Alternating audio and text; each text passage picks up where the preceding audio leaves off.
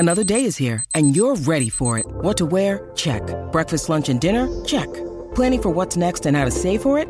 That's where Bank of America can help. For your financial to-dos, Bank of America has experts ready to help get you closer to your goals. Get started at one of our local financial centers or 24/7 in our mobile banking app. Find a location near you at bankofamerica.com/talktous. What would you like the power to do? Mobile banking requires downloading the app and is only available for select devices. Message and data rates may apply. Bank of America N.A., member FDIC. Just a reminder that Big Mood, Little Mood with Daniel M. Lavery happens twice a week. Slate Plus members get an additional mini episode or Little Big Mood every Friday. Sign up now to listen at slate.com/mood.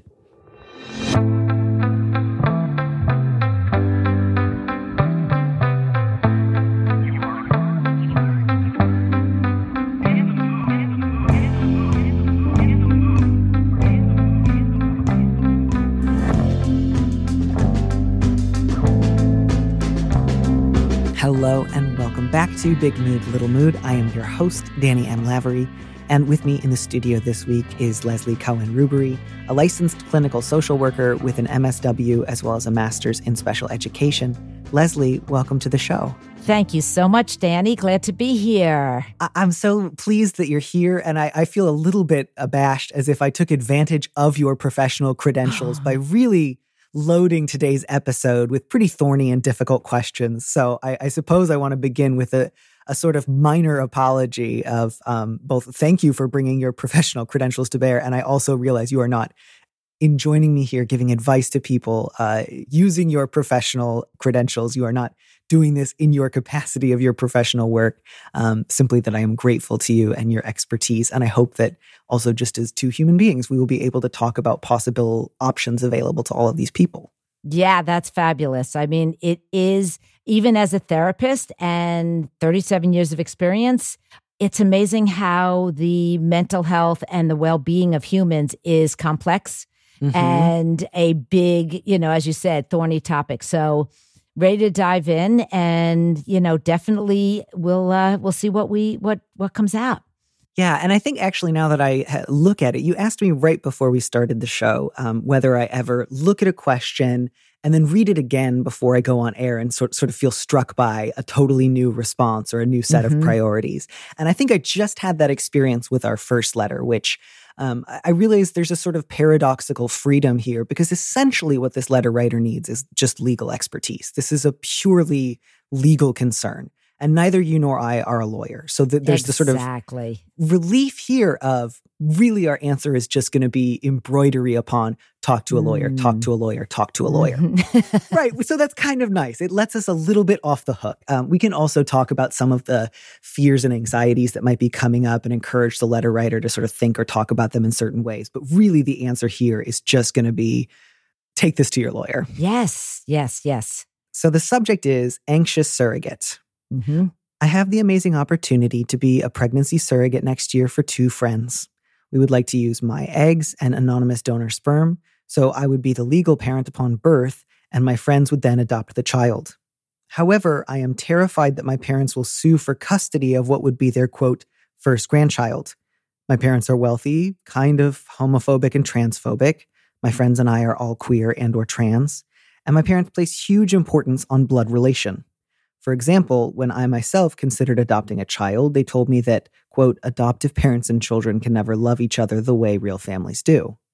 Obviously, I disagree, and I can't stand the thought of them taking a baby away from my friend's joyous and loving home. My friends and I are meeting with an adoption lawyer soon, but we may not be able to make a legally protective agreement before birth, as the laws in our states either don't mention or criminalize traditional surrogacy. How do I assess the risk that my parents' fucked up attitudes might translate into a legal battle? I am certain my parents would not be interested in an unrelated baby to them, but I'm not sure our finances or my body could sustain IVF with donor eggs. I could lie to my parents about the baby's genes, which I believe is unethical, but less unethical than a custody dispute. Any ideas are sincerely appreciated. So I think really what struck me the second time around was that sentence about we might not be able to draw up a contract because our states either don't mention or criminalize traditional surrogacy, which struck me as I don't want to say exactly putting the cart before the horse, but to me, that's the most important question here, way beyond, the sort of like Kantian imperative of like whether or not it's okay to lie someone who would try to do something messed up. Like, if you're going to try to go ahead with a traditional surrogacy in a state where that's criminal, it strikes me as naive at best to say, well, we might not be able to draw up a contract and just do it anyways. Did that seem like the right place to start for you? I totally agree with that. I also, yes, it pointed to me to the fact that they are focused on their relationship with their parent. What is their parent going to do? And that was one question I had, which was, wait a minute, you may not even be in a position to legally do what you want to do. So the order of events here is interesting. It's questionable. And I just wonder where they have, we're missing information. So I wonder what order that they have been thinking of in terms of what are they going to do when they become a surrogate? Yeah. Right. So they're going to become a surrogate. And does she have an issue with it? Is it going to be legal in terms of the friend adopting the baby? Yeah. To me, that just seems like that's the first order of business. I'm not familiar of any United States that would ban. To me, this sounds like a pretty straightforward case of altruistic surrogacy, which is to say it's not commercialized. The friends, there may potentially be some agreement within the contract about who pays or reimburses someone else for various medical expenses, but you yourself are not being paid for your surrogacy. You are volunteering to do this for your friends. And I'm just not aware of a state where that's illegal. The closest thing I could think of was there are some states that don't automatically respect sort of like contracts drawn up between two individuals on the nature of commercial surrogacy. But again, so there's some questions for me there. I'm not sure that there's a state in this country where it is illegal for you to have a baby and then give it to a friend. But really, that's just because I'm not a lawyer. Talk to the lawyer. If the lawyer says, yeah, there's really no way you could draw up a contract and be a surrogate for these people in a way that would protect any of you legally, in a way that would enable you to later forfeit your parental rights and enable your friends to adopt the baby, I got to say at that point, my advice would be don't do it. And it's just because if you're not able to legally protect your family, and I'm including your friends here in this, then you're putting yourself in a really dangerous position. And it would be much, much better to consider other options, even if those other options, were sad or difficult. Just, meet with a lawyer, bring these questions to them. And if the lawyer says, sure, I could draw something up, but the state wouldn't recognize it, go to plan B. Yeah. And slow down a little bit so that what you're doing, even when it comes to what your parents would do, if we slow the process down, I recommend to our letter writer that, slowing the process down, if at all possible, slowing it down to get some of these questions answered is going to put you on, stronger footing and more grounded so that they know how they are going forward and with that sort of wise mind, they know what they're doing. They're doing it and they've got a reason and they can stand behind it, which is going to help any conversation that happens further down the road with their parents. Yeah. And it's just because there are so many different ways that things can go wrong or complicated in a pregnancy, or the way things can change from an idea of being a surrogate into, what if you go into and have complications in your pregnancy? What if it's emotionally more fraught than you thought it would be? What if you were to experience postpartum depression or postpartum psychosis? I don't say any of this to put the fear of God into you, just to say, I think there are very, very good reasons to want and need clear legal protections, responsibilities, moments of who becomes the parent of what, that are not just enforceable by, I promise I'll do this. Because the potential for catastrophe, if there are not those legal protections in place, and then you get to that moment of giving birth and thinking, oh my goodness, I no longer feel the way that I used to about this child, it could go so badly for all of you. I just think surrogacy is a situation where good intentions are not sufficient protection for all the parties involved because the stakes are high, desires and feelings run high, and there's so much that you can't anticipate about pregnancy.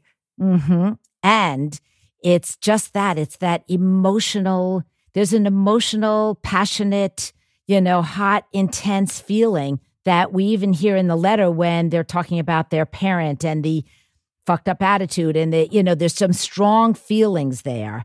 And I just wonder if there's a strong emotional desire, intention, good intentions to do good for the friend, for, feeling like this is what you want to do to contribute, to making the world a better place. And as you said, the good intentions are not enough to protect you from potential, the potential downsides of what can go on in a surrogate pregnancy, in any pregnancy. There's, it's so questionable. And, I don't know if I would start by recommending, besides a lawyer, I know this is more expense, but getting some therapeutic support, getting someone who is trained in this area of surrogacy in terms of understanding the dynamics. What is it like to give up her first child? It's not just the grandparents' first grandchild. It's also her first child. Birthing her child is, there's, even when it goes well, has a lot of emotional connection and upheaval.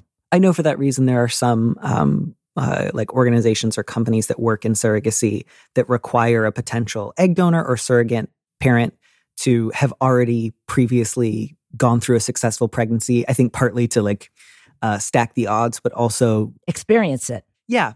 And again, none of that is to say we just think no matter what, you'll change your mind the second you give birth. I'm not saying you don't know your own mind or that you can't reasonably enter into such a contract. Just that the contracts are really, I think, pretty crucial to act as just necessary limits on making something possible. And actually, just some very, very low-key Googling has suggested that the state of Michigan forbids all surrogacy agreements, whether compensated or otherwise, and that it is apparently a felony to enter into such an agreement. So again, still not a lawyer, still not saying take this as gospel truth, but apparently there is at least one state that actually bans those agreements. And man, oh man, letter writer, if you are thinking, since the state bans these agreements, we'll just do it off the books, please do not do that. I mean, first of all, I'm sure there is no company that would be willing to do that for you. I hope not. But second of all, that would just be unbelievably risky and bad for all three of you. I would not suggest that you do that. So all of that's to say, figure out your legal possibilities before you worry about any of the rest of this. Again, take these concerns to a lawyer. I'd be really surprised if there were any situation whereby grandparents could take away custody from you. The cases where grandparents get custody of children, it's usually because the child has already been taken away from their parents through CPS, or the state has declared the parents unfit or neglectful or abusive, and the grandparents in question have an ongoing relationship with the grandchild. There's not an intrinsic right to custody as grandparents in this country. Some states have visitation rights for grandparents, but usually that's based on a pre-existing relationship and the best interests of the child. There's no state where, for example, you are forced to introduce your parents to your child. That's not how the law works in this country. Again, he says very much not a lawyer. Go talk to a lawyer. Double check that one. But I'm pretty sure as a layperson about that. Yeah, I agree. It's sort of like you want to open all the doors of potential problems just so you're prepared for them if they come that way. And you've named so many of the potential problems, and you will feel, speaking to our writer, you will feel so much better if you actually look at the things that could go wrong. Because not to say that they will go wrong, but that once you've looked at them and prepared for that obstacle, then you get the obstacles out of the way if it's possible to get them out of the way. And if they're not, that's good to know. Right. And I think it would just be really fine to say, guys, if we can't do this with legal protection, you need to find another person who lives in another state or something like that. Again, that is a loving, reasonable thing to say. I understand you might feel like I would do anything to make my friends happy, but that is where sometimes I think we can get blinders on, especially when it comes to stuff like having children. And we've got to be able to kind of say there needs to be some basic sanity and safety here. And one of them is if my friends say, no, let's do it off the books anyway, run away from that situation. Don't do it. Beyond that, if you feel like if I ever were to get pregnant for whatever reason, I would want to lie to my parents, Again, it sounds like maybe what's coming up there for you is just how much do you want your parents in your life? How much do you want them to know what you're doing? Because it sounds like they kind of just rain down really hostile, judgmental opinions upon you unasked. And this might be a good opportunity to sort of reevaluate, do I like telling them about my life? Do I enjoy our relationship? Do I want to be less close to them? And again, those are decisions that you can all weigh regardless of what choices you do or don't make about surrogacy. Yeah, because being in the queer community, if they have experienced invalidation from their parents, that's just coming up in a bigger way with this surrogacy question. Mm-hmm. But I bet once you take away the surrogacy question, you still have parents that may be invalidating. And there's a lot to work on in that relationship. I feel like if we look at this letter as, please get legal advice for the question you're asking, and then what I hear is maybe a different question about how do I go forward with these parents of mine who feel very invalidating to the way I live my life, the choices I make, the decisions I make. That's a big question. That's a beautiful question for you to be asking yourself in terms of being in an invalidating environment, a chosen family, community, or working with your parents on creating more of a validating environment rather than invalidating. And they may not be aware of that. They may say things that they are truly not aware of, but we don't know that. Yeah, and I share that sense of I think the letter writer's kind of underlying question is, I might someday choose to adopt. My parents have already made it really clear they would think that child was essentially not family to me. That would be really painful. I already have these queer friends, chosen family in my life who I consider part of my extended family. My parents don't believe in that either. And again, I could imagine a number of different responses to that. One of them might simply be to say, my parents and I don't share these values. I might want to limit how much they repeat themselves because it's frustrating and painful, but I don't need them to share my values. I'm okay keeping them slightly at arm's length or just saying, we agree to disagree. That's fine. I could see that being one option, or I could see it saying actually, this is devastating to me. I hate this. I don't want them in my life. I want to let them know either they need to change and stop saying these things, or we can't really have a relationship. That would be okay too. But again, all that's sort of secondary to the immediate question, which is, should I pursue a surrogacy in which we cannot provide ourselves with legal protections and a contract that the state recognizes? And my answer to that is just don't do that. Don't put yourself in that position. I'm with you on that. And it's hard, of course, because it just feels like it should just be simple. I love my friends. I want to help. I think I'm in a position to help. I should be able to. But, anytime you hear about a surrogacy that turns up in case law, it's never good. It's just not worth the risk, I think. Right. And there are so many times we're in a position where we want to do things because a love of our friends or just that emotional pull. It's such a strong pull. But that may not be so wise-minded or may not be in our best interest or in the other person's best interest, because getting into a legal battle and then dealing with that is that you got to really question whether or not that's worth it.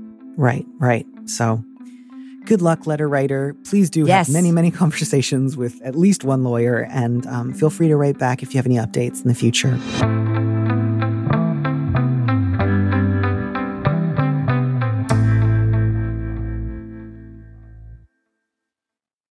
Look, Bumble knows you're exhausted by dating. All the, must not take yourself too seriously, and 6'1" since that matters. And what do I even say other than, hey? Well, that's why they're introducing an all-new Bumble, with exciting features to make compatibility easier, starting the chat better, and dating safer. They've changed, so you don't have to. Download the new Bumble now.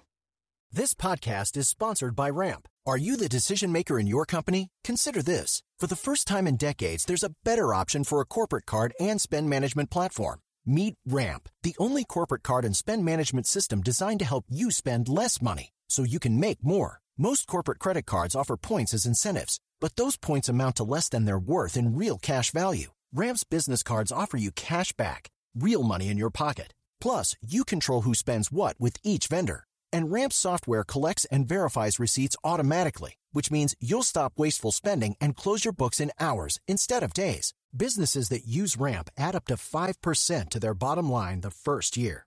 If you're a decision maker, adding Ramp could be one of the best decisions you've ever made.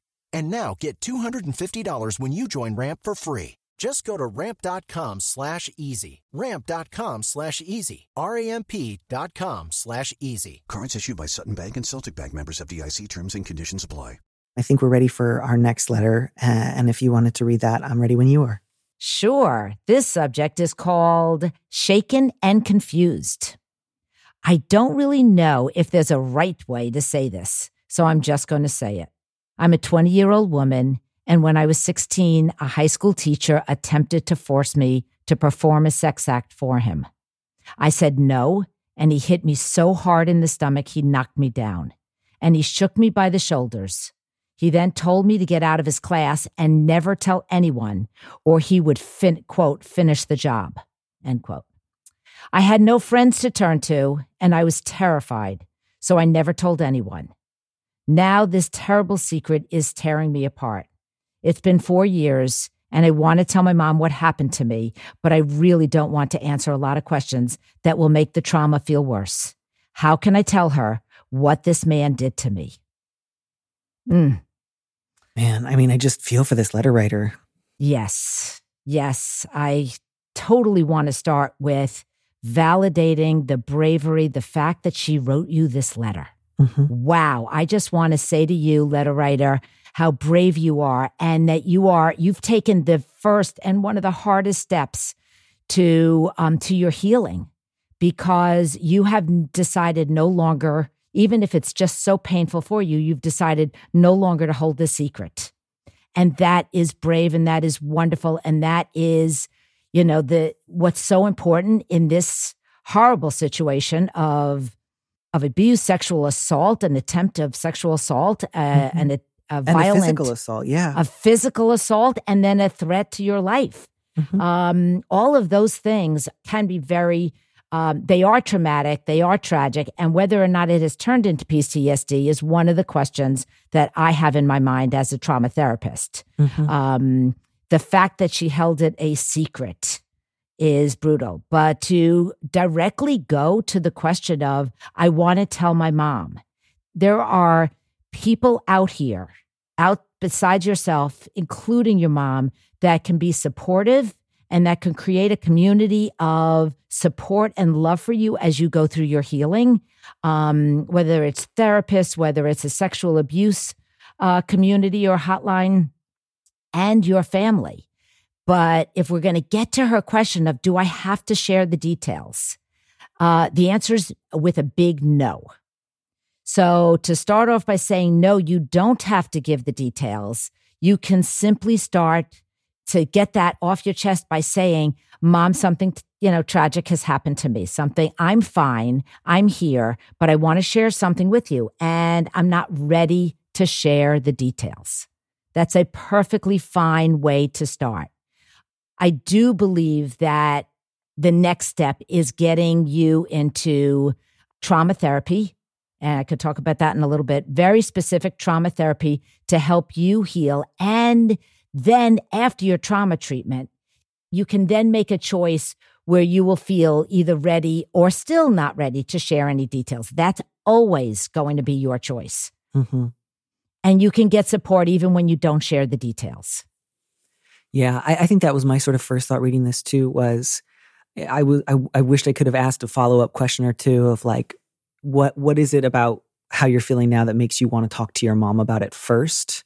Right. And if the idea of talking to your mom, and then if she does have follow-up questions, feeling possibly unable to say, I can't, like maybe the letter writer is worried, if I do tell her, I would feel so guilty or just so overwhelmed by her love and concern for me that if she said, oh my God, what happened? I wouldn't know how to say, I have to stop now. I would feel too implicated, too close to her pain, too desirous to make her feel better.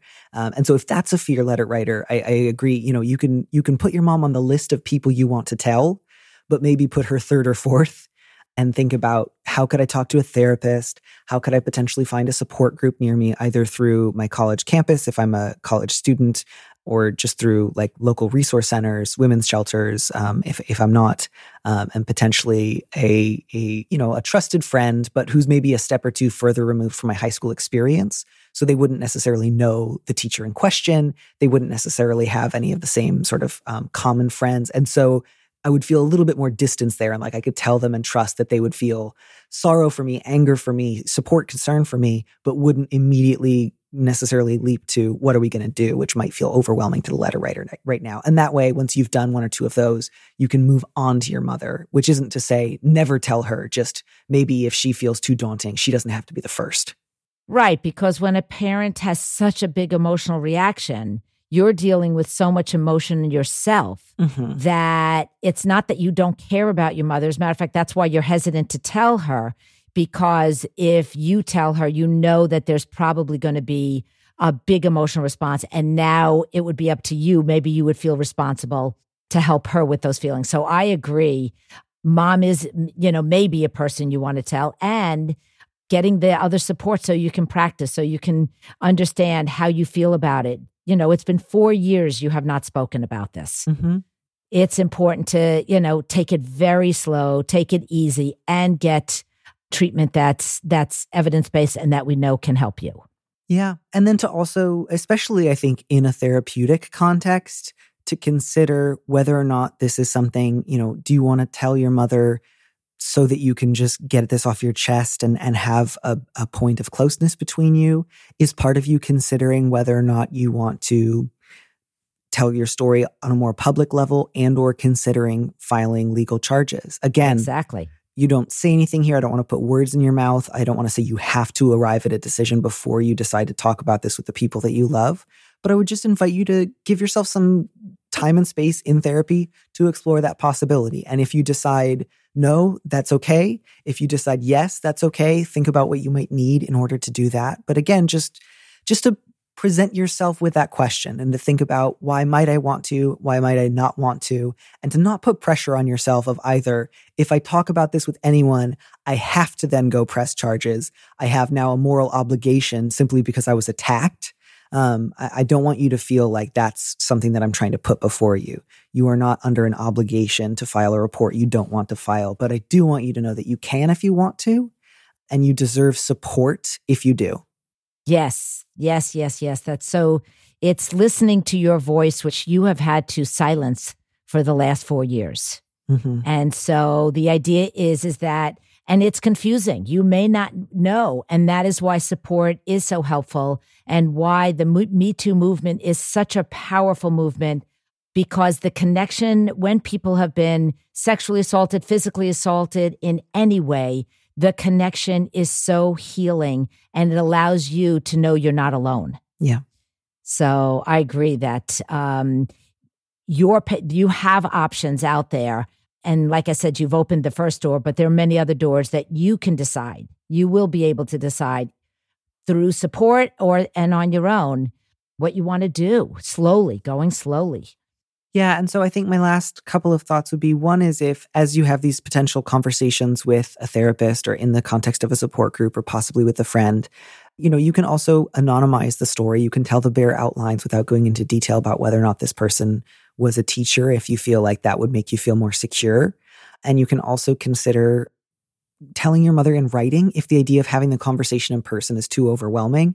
I think there's always a case to be made for having difficult conversations in person. So I don't always want to just say the written word should always substitute for in-person conversations. But again, just because you're feeling pretty torn apart and you're not sure what to do, if the idea of going into therapy is not one that you feel ready for and you think, nope, I just want to tell my mother, but I don't know how, you might consider putting some of this in writing, again, at whatever level of detail you're comfortable with, and saying, I'm not ready to have a follow-up conversation about this right now, but maybe we can talk and discuss it a little bit more in a few days. Again, only if that idea sounds helpful. If that sounds like it would feel more tense, more stressful, by all means, don't do it. But sometimes it can be helpful to not have to use your words out loud. Great. I love those suggestions. I just want to add that it is... sometimes she just might want you might just want that connection with your mom. Like you said, I want to tell my mom. You can also reach out by just saying, Mom, hey, can you help me find a therapist? I'm going through some hard stuff. There's been some things that happened, in the past 4 years that I'm struggling with, and I just need a therapist to work this out. I'm not ready to talk about it, but, again, you can just ask for help in the most vague way as another alternative if you feel she's the person you need to turn to for finding therapy. There are, and I'm sure Danny can post these, there are some websites that, I can recommend for treatment that have therapists across the country. So that if you want to find a therapist who specializes in trauma, then, there are certainly there's websites you can go to. So yeah, that would be great. If you wanted to pass this along afterwards, I'll be sure to have my producer include them in the show notes.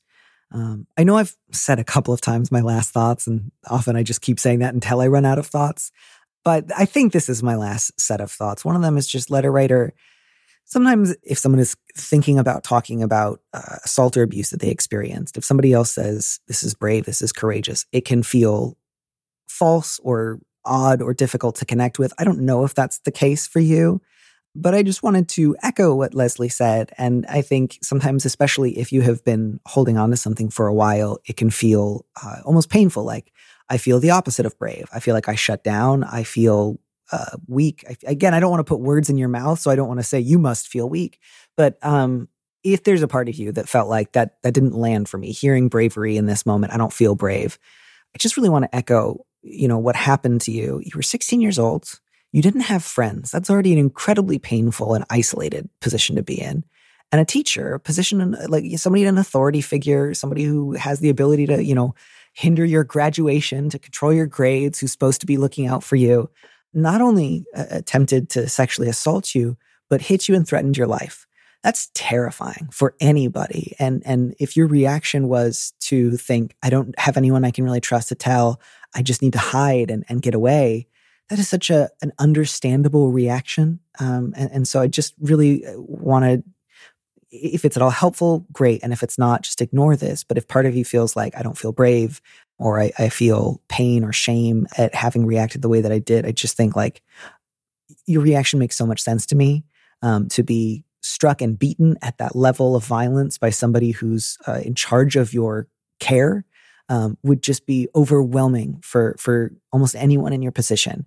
And so again, that's not to say you must feel a certain way about it or you must not, just that if part of you is having trouble accessing, this idea of, is it really brave?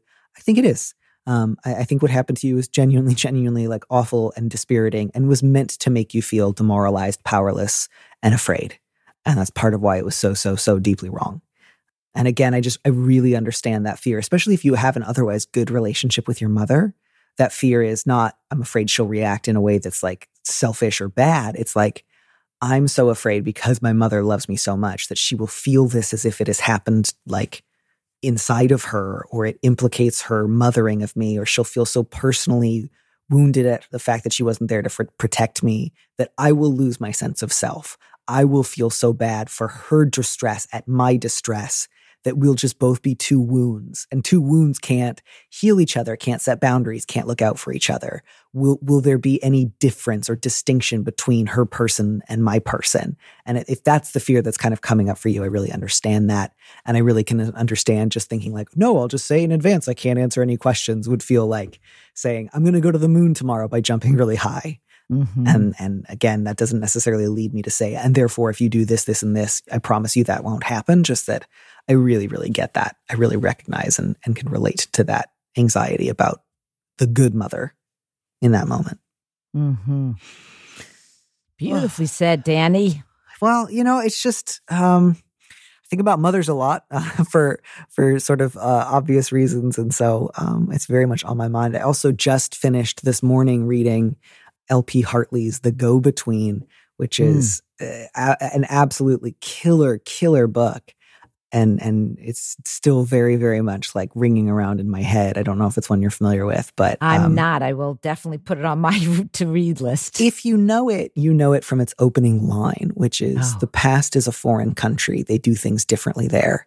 It's a novel from the early 50s, sort of set in the summer of 1900. And it's this reflection of this 13-year-old boy who was sort of implicated as a messenger between this couple having an adulterous affair, and sort of slowly comes to realize the degree to which he's being wronged by the adults in his life, but also sort of equally unable to think of the adults in his life as people who are capable of harming him.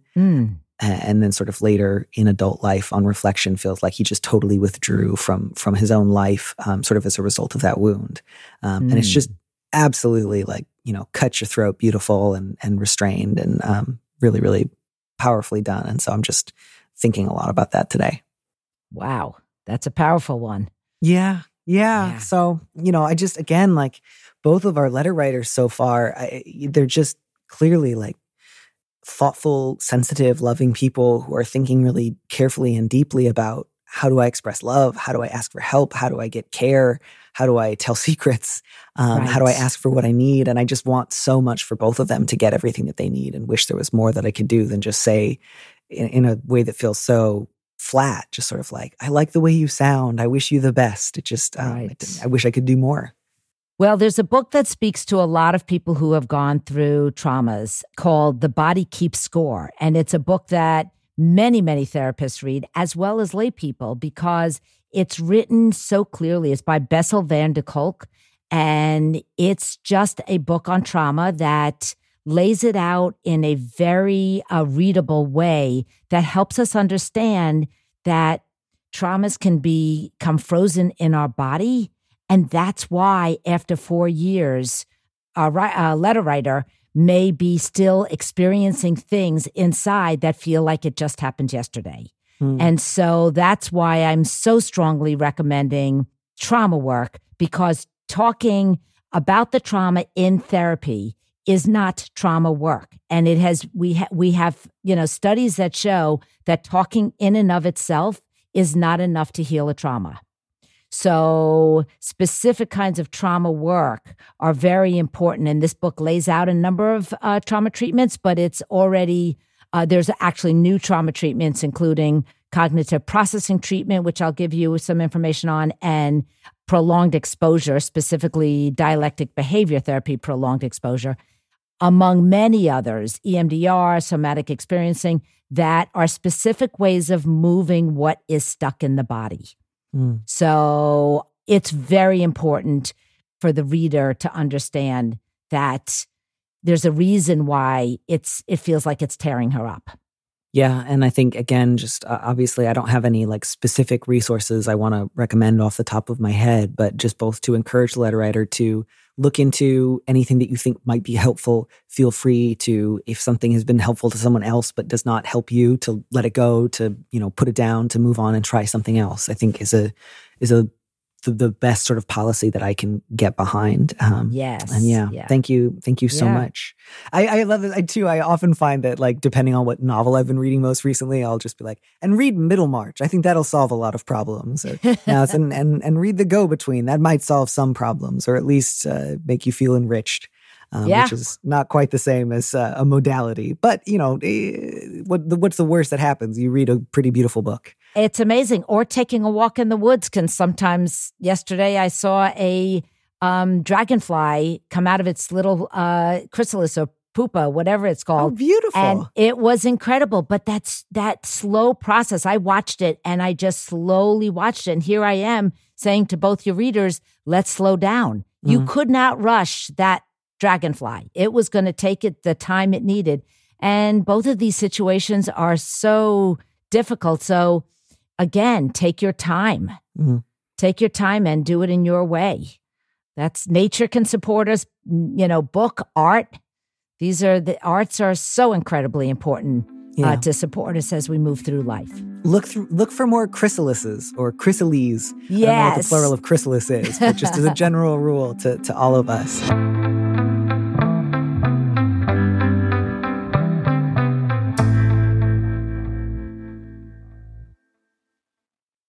Well, I think we've done what we can here. And if you don't mind, I have a few quick updates or responses from listeners that I like to close the show with when I get a chance. And so I will read these now. The first letter is in relation to the candy cigarette chat in Mask and You Shall Receive. I thought you might like to know that there was a brand of candy cigarettes in Australia that until the 1990s were called fags, slang here, of course, for cigarettes. Now they're called fads, and they have a cartoon of kids playing with them in ways that aren't pretending to smoke. That's truly, truly beautiful. There's nothing funnier to me than the sort of plausible deniability of, these candy cigarettes, they're not for smoking. They're for pretending you have a chalkboard on. That's really, really lovely. And then another one that is in response to the ongoing quest for folksy family sayings. My grandfather was from El Paso, Texas, and his favorites were a month of Sundays to mean a very long time, as in, I haven't seen you in a month of Sundays. Hollering, I'll fix your wagon when roughhousing, and saying I'm out of here like a herd of birds when leaving a function. I've never heard these sayings from anyone else, but we all lived in the Bay Area by the time I was born, and I've never visited El Paso. Maybe they're more common down south. I think so. I've definitely heard a month of Sundays and fix your wagon, at least in like books and movies, if not a lot in person. Although out of here like a herd of birds is kind of cute and colloquial. But yeah, I would say those are not uncommon folksy sayings. Great ones. Yeah. Yeah, charming. And then one last one. I just listened to the May 5th episode, Fair Weather Friend Group. I don't often listen to podcasts, but this title drew me in. I'm not a college student, but a seasoned married adult with kids, and the same thing happened to me. My situation was not a planned surgery, but the onset of a chronic, debilitating illness and subsequent injury. Like the letter writer, I communicated my situation to my friends. The situation itself was fairly opaque even to me, since it took years to get an explanation for a lot of scary and painful symptoms. I really needed my friends during this period for both physical and emotional support, but despite reaching out continuously to keep in touch, to give and ask for advice and ask for what I needed, lunches, help cleaning the house, rides to school for the kids when I had my doctor's appointments, my friend group, about 10 people my age and same station in life, all drifted away. In some instances, deliberately so, disbanding regular hangouts and group chats that I knew about and reforming them without me, and in other instances just through passivity and indifference. This was several years ago, and because of my disability, I've had trouble getting out and finding another friend group, so I feel very isolated and alone now, aside from my immediate family. I'm not actually writing for advice. I just listened to what you and your guest said, and it felt validating to me to know that I really did everything I could to preserve those friendships. Doesn't make it hurt less, though, or make me and other people in my situation feel less alone. You seem to think that the group's age and lack of social finesse could be to blame for how they treated the letter writer. Based on my experience, I think I have a more cynical point of view. I think that we're forgetting how to care for each other as a culture, and it's terribly sad. It takes intention and attention to be a friend, to build a sustaining community, listening to what people need and believing them, not assuming someone else is closer and more available to do a labor of love. This isn't easy for anyone, but if we could lean on each other and depend on more mutual support, it can at least be possible. So I will, respect this letter writer and not give advice because they didn't ask for any, and just say both thank you for sharing your experience, and also I'm just really sorry. I'm glad that you found the letter and our conversation about it somewhat helpful, or at least kind of seemed like it made you feel slightly less alone in that moment. And thank you just for sharing what you've been experiencing. Yeah, I always want to put a little gloss on the end of it and here's how we can all feel better, because I like to end on an up note. But I think it's also important to just say sometimes things are hard, and sometimes we lose people, and sometimes that's sad, and you don't necessarily have to turn that into a life lesson or an important moral. I appreciate that. Yep. Yeah. And if anybody has any Australian fake cigarettes called fads that they want to send me or send me a picture of, please do. I would love to see them. Leslie, thank you so much for joining me today. I so appreciated your thoughtfulness and your care, and I just hope you have a fabulous rest of your day. Same to you. Thank you so much for having me, Danny. Take care. Okay, you too.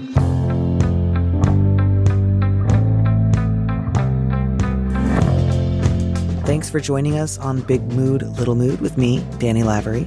Our producer is Phil Circus, who also composed our theme music. Don't miss an episode of the show. Head to slate.com/mood to sign up to subscribe, or hit the subscribe button on whatever platform you're using right now. Thanks. Also, please leave us a review on Apple Podcasts. We'd love to know what you think. If you want more Big Mood, Little Mood, you should join Slate Plus, Slate's membership program. Members get an extra episode of Big Mood, Little Mood every Friday, and you'll get to hear more advice or conversations with our guest. And as a Slate Plus member, you'll also be supporting the show. Go to slate.com/mood plus to sign up. It's just $15 for your first 3 months. If you'd like me to read your letter on the show, maybe you need a little advice, maybe you need some big advice, head to slate.com/mood to find our Big Mood, Little Mood listener question form, or find a link in the description on the platform you're using right now. Thanks for listening.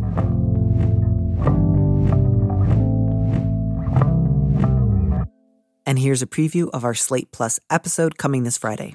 Yeah, and my sense really in the first paragraph especially was that the letter writer had thought when her friend brought up, I used to be anorexic in high school, oh wow, she's sharing with me something difficult from the past. I assume she's gotten treatment for it or she's in recovery now.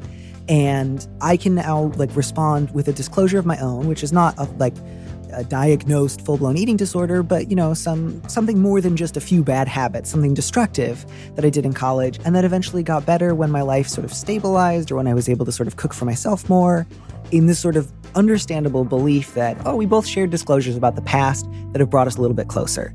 When it sounds like actually what your friend was doing in that disclosure was seeking to make plausibly deniable jokes and references to ongoing sort of troubling relationships with food, calories, and hunger into your friendship now. So she sort of felt like, oh, great, now we're off to the races. Now I can sort of make, I don't know, sort of like gallows humor joke about oh, I want to eat, but I don't want to eat. Or let's go to a bakery and look at the calorie counts and then leave.